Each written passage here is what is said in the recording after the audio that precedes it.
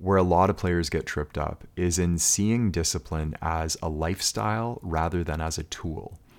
Discipline is in the same way that a hammer is a tool that you use for certain jobs, and you have to be able to pick it up and then put it down so you can use other tools. Discipline is the same way. Imagine if you had a hammer that was glued to your hand and that's all you could use for every single job.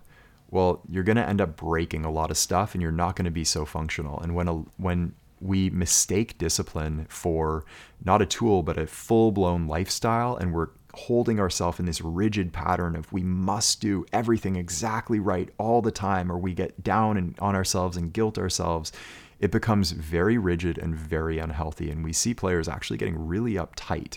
And in some cases, this can lead to low-grade depression or unhappiness, or feeling like your discipline has sort of sucked the joy out of the training itself.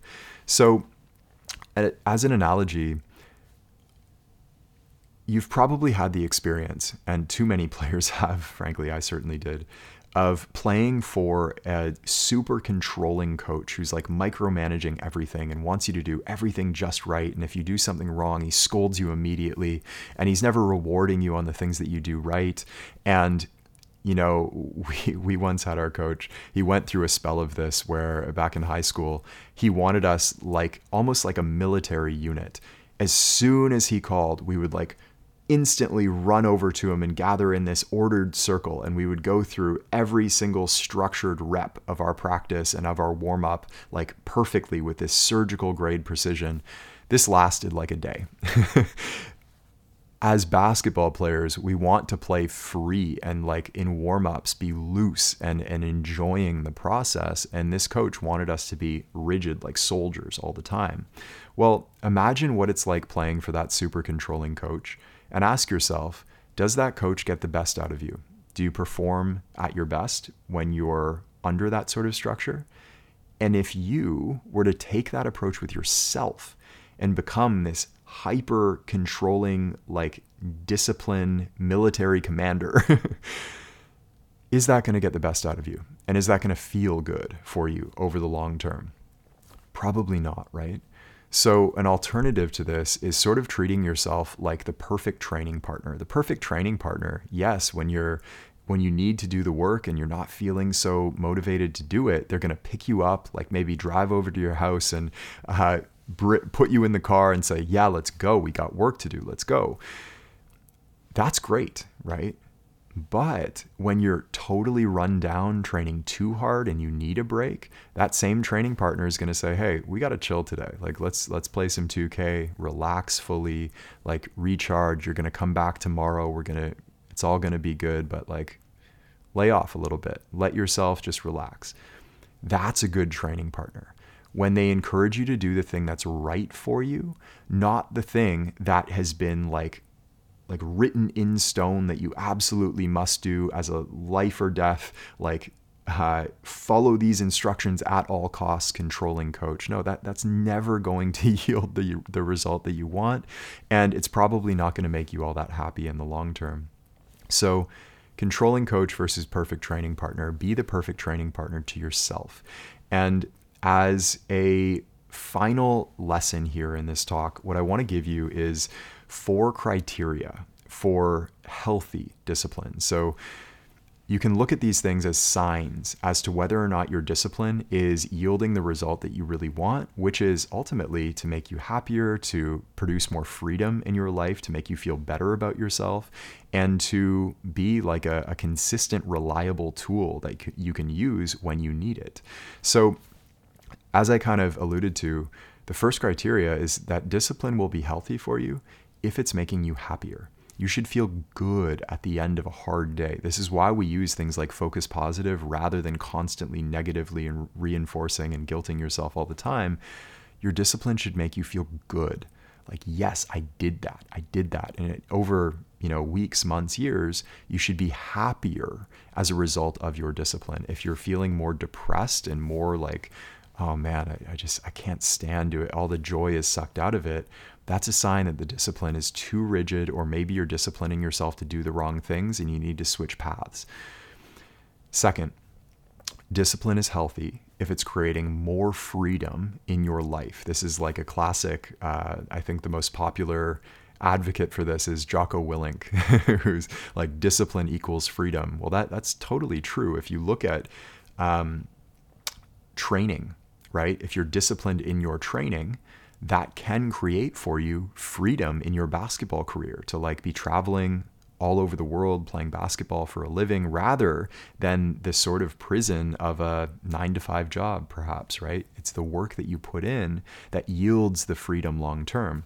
If you look, obvious example, your homework. If you're disciplined with doing your homework and like disciplined even in class to focus and get the work done while you're there, well, it creates all of this free time for you and freedom to do what you want to do with your life outside of your homework. If you are disciplined with your responsibilities, it will give you freedom from stress. If you're disciplined with your money, it will give you financial freedom. If you're disciplined with your nutrition and the foods that you eat, it will give you freedom from illness. If you're disciplined with your stretching and foam rolling and movement work, it's literally physical freedom, internal freedom that you'll feel. So your discipline should be creating more freedom for you. And you could look at this in this way. We're building through our discipline a mansion, not a prison.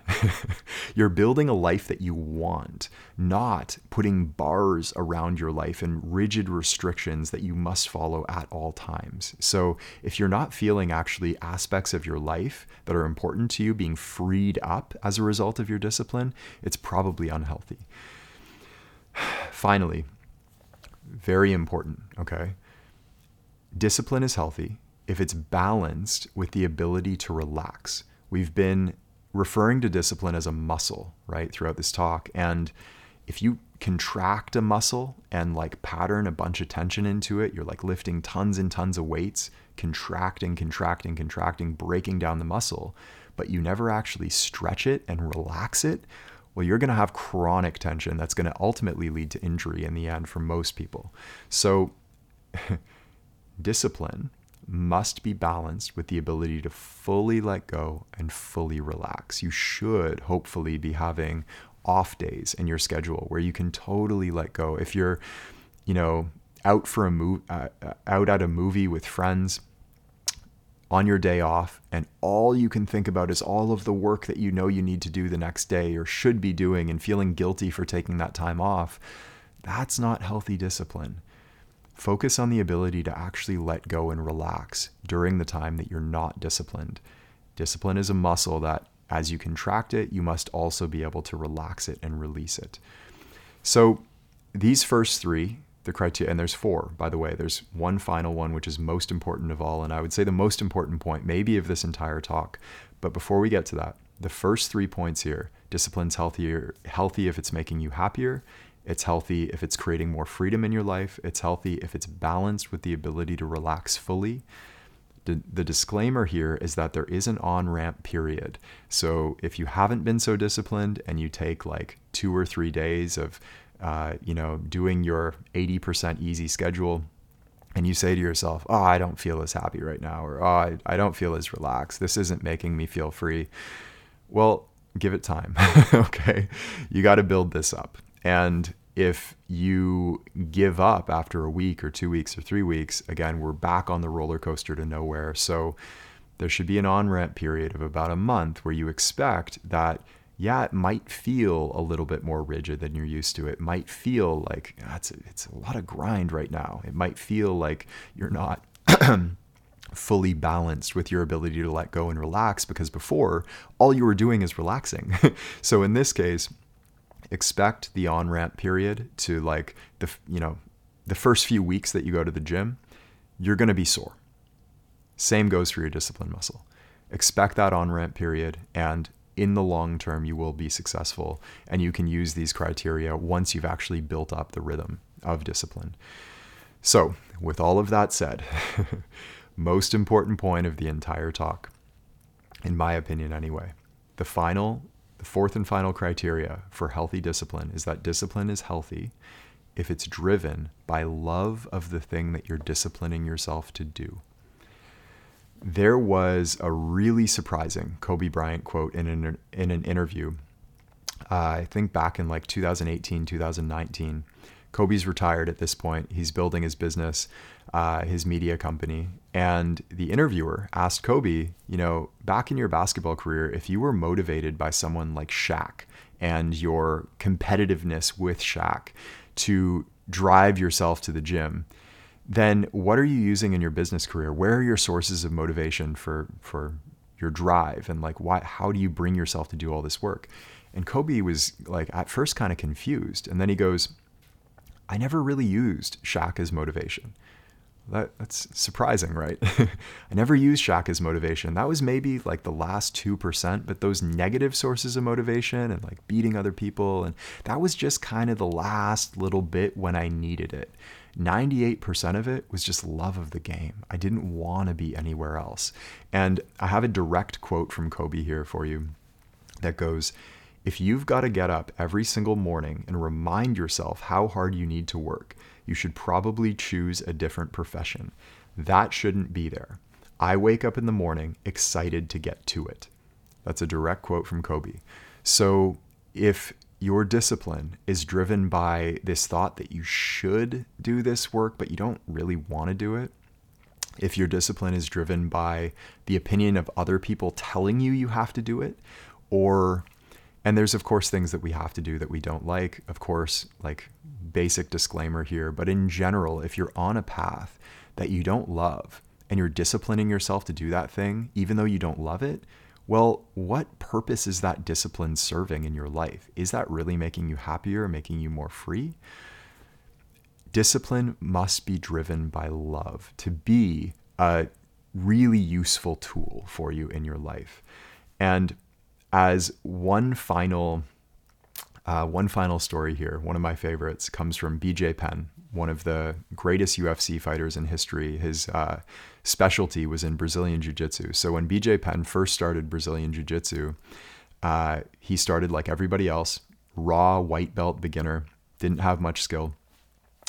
Within 3 years, he had become a black belt and won what's called the Mundials, which are essentially the world championships in Brazilian Jiu-Jitsu at the time.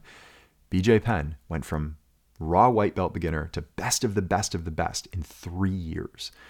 Well, that may not mean a whole lot to people who aren't familiar with Brazilian Jiu-Jitsu, but typically, as a general rule, almost the standard for white belt to black belt is about 10 years for somebody that trains almost every day. So a really serious practitioner, the expected time frame is about 10 years minimum.